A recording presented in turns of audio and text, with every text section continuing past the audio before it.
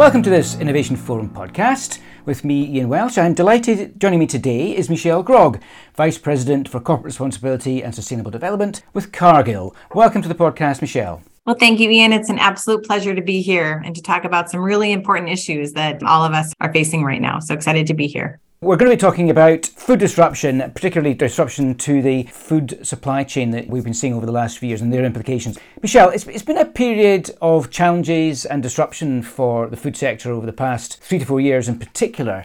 What would you single out as the most serious disruptors, and how have you approached dealing with the challenges for each? Yeah, well, there certainly has been a lot of disruptors in the food system.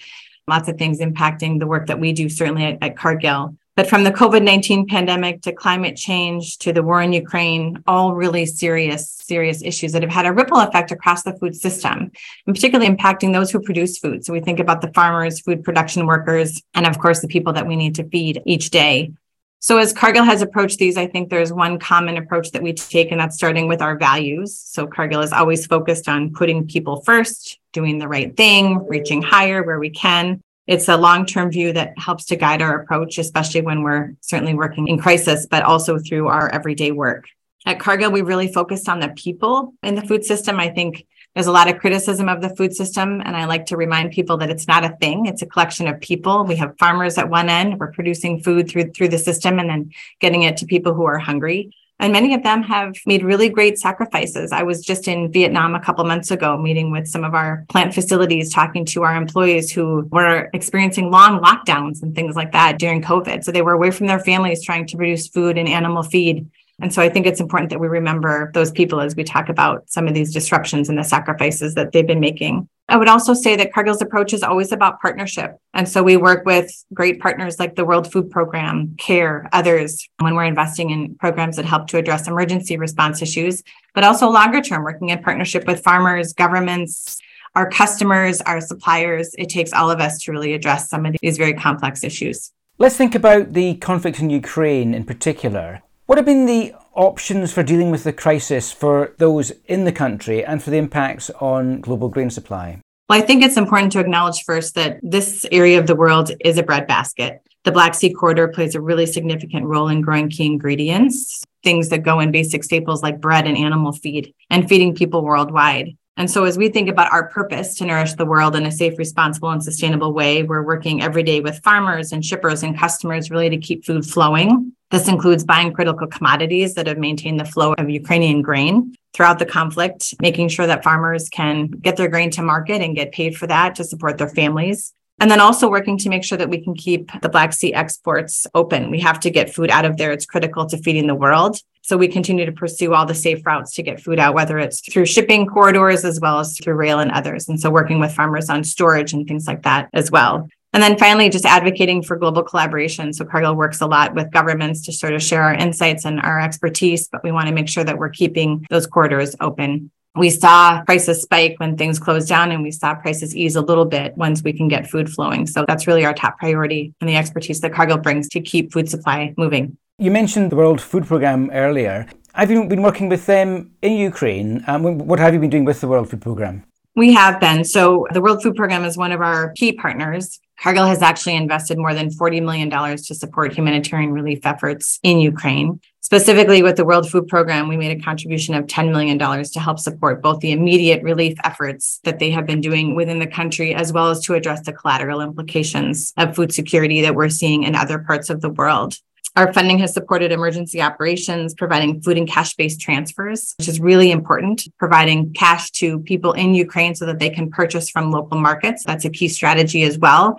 We don't always want to bring in food, right, where we can support the local economy and the local markets. That's key. And then always with the World Food Program, thinking about the longer term resiliency. And so Cargill has worked with the World Food Program for over 20 years, supporting things like school feeding programs, helping connect farmers to those markets is really, really key. So again, always taking that two-pronged approach. How do we address local emergency needs, get people fed where they need it, but then also think about that longer term resiliency. They've been a key partner for us in doing that work. And of course, building long-term resilience is very important for farmers and grower communities around the world. Thinking about those communities for a second, What's the role of companies like Cargill, do you think, to help them adapt to changing and challenging conditions? Our focus on farmers is a top priority, right? Cargill was founded 157 years ago working with farmers, so they remain at the center of Cargill's business model. We work with them on supporting sustainable farming practices, supporting and conducting farmer training programs. Cargill has a goal to reach 10 million farmers by 2030. We're well on our way. And then, of course, trying to connect farmers to markets. We do that through our everyday business. We also do that through key partnerships. One example would be the Hatching Hope Global Initiative that is focused on improving the nutrition and economic livelihoods of 100 million people by 2030. It's a pretty ambitious goal. And to date, we've reached about 17 million through programs in Mexico, Kenya, and India. And we're seeing really good results. So when we focus on improving the productivity and profitability of farmers, we're seeing household income grow.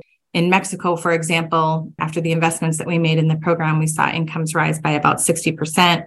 In India, the average net household income from livestock and byproducts nearly tripled during the project. Another focus of our work with smallholder farmers is really an emphasis on women. We know that when we invest in women, we see the payback of that. They invest in their children, in education, in improving nutrition, et cetera. And so we've got programs in partnership with organizations like Lady Agri in Cameroon, where we've helped farmers diversify their income and plant cassava in addition to cocoa, which is something that they've really come to rely on due to the rising prices of wheat. So switching to cassava is one example.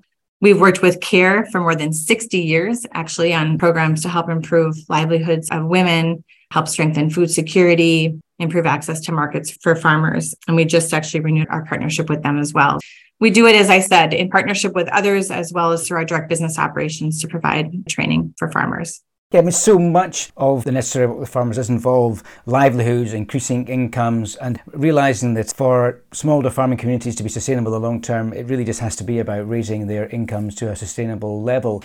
You mentioned a lot of the things you're up to. What about technology? Do you have any examples of the technology solutions that are making a difference at scale? I mean, everyone talks about technology as the great panacea, but do you have any concrete examples of where it really can work? Yeah, absolutely. I mean, I think technology is certainly one of the key solutions that we have to look at, and we're seeing that all over the world. I think farmers at every level of production need access to tools and technology to help improve efficiency, help improve yields, and certainly their profitability. So one example, I had mentioned the Hatching Hope program. In India, agriculture makes up 20% of the GDP and employs about half the population, but farm productivity is between 30 to 50% of global benchmarks. And so really, this is a place where we need to focus on productivity. We see this in other parts of the world as well. But in India, we've deployed a model called Digital Sati. It's a mobile platform designed for small farmers and provides access to crop input and output markets. It provides access to weather, helping farmers reduce their operational, marketing, and financial risks. It also has a really cool feature called Crop Doctor, which allows farmers to take pictures of their crop to help diagnose disease and get input. Things like that, I think, are really, really helpful tools. In Turkey, we have a program called the 1,000 Farmers Endless Prosperity Program. We launched that in 2019.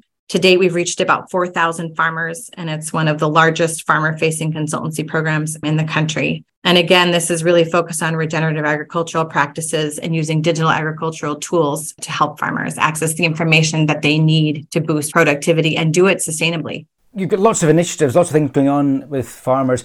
How do you bring them all together? You've mentioned some really interesting projects right now. How do you ensure at a high level that these all work together to deliver the sort of impacts that Cargill is looking to deliver? I think that that's a challenge. Just overall, as we think about investing in farmer livelihoods, how do we bring these together and really achieve scale? So I think for Cargill, even just connecting the dots within our company, what are we learning in our palm supply chain and our cocoa supply chain that we can apply to others? And then more broadly, how do we use forums like this to help make connections with other companies and other partners to really scale these efforts? I do think that we continue to create new initiatives, and I think there's some great successful models, whether they're within Cargill or in others. And I think taking opportunities to share best practices and agree to partner and scale these efforts is only going to be more and more important as we go forward. Climate change, big issue for the food sector, one that is really impacting farmers and the food supply chain in general. What evidence do you have from within Cargill's supply chains where natural disasters and extreme weather events are increasingly having an impact? Yeah, I mean, unfortunately, we're seeing more and more of that, and we're seeing it all over the world.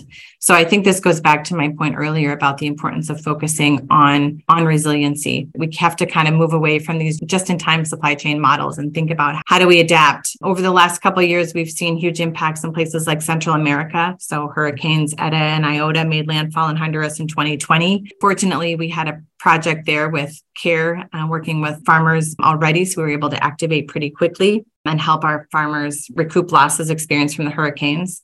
Also in the Philippines, Cargill works with an organization called Save the Children and have a yellow corn project. It's a holistic program designed to help smallholder corn farmers future-proof their farms and livelihoods against the impact of natural disasters. And so we're trying new things. And again, this is another place where I think our key learnings, we need to help apply those and share those so that we can adapt and invest in different kinds of partnership models going forward. There's no shortage. We're seeing it in the United States with the hurricanes that have hit here, Philippines, Central America, all over the world. Do you think that there's been an acceptance amongst the likes of Cargill, the big food companies, that they simply can't not be front and centre in finding solutions to deal with the climate change and climate change impacts? I guess I don't know that there's been a change. I think companies like Cargill and others have had a deep responsibility to address these issues for a long time. What we're seeing is that there's such an increase in the number of instances. And so I think it's really raising the profile. And I think that the need is urgent for us to take even more action. And then I think, as we talked about, the key priority around collaboration, making sure that we're learning from one another. I do think that there's a greater focus today on putting farmers at the center. I think that there's a recognition that they have to be at the table. Agriculture is how we're going to address some of these big issues. And so we have to be smarter. We have to be more efficient. We have to be more sustainable in our approach. And I think companies like Cargill are working alongside farmers to do just that. You talked a little bit about cross-sector learnings. Clearly, some sectors, cocoa, palm oil, for example, have particularly well-documented sector-specific challenges. But at the same time, as you mentioned, there's been a drive to move away from siloed approaches. What's the right balance to strike then between these two seemingly contradictory approaches to ensure overall supply resilience? This really goes back to collaboration. I think that we need to take landscape approaches, but I also think that there's benefit in learning. So when we think about the cocoa sector, there's actually been terrific collaboration in the cocoa sector as we've looked at issues from human rights issues to issues around deforestation.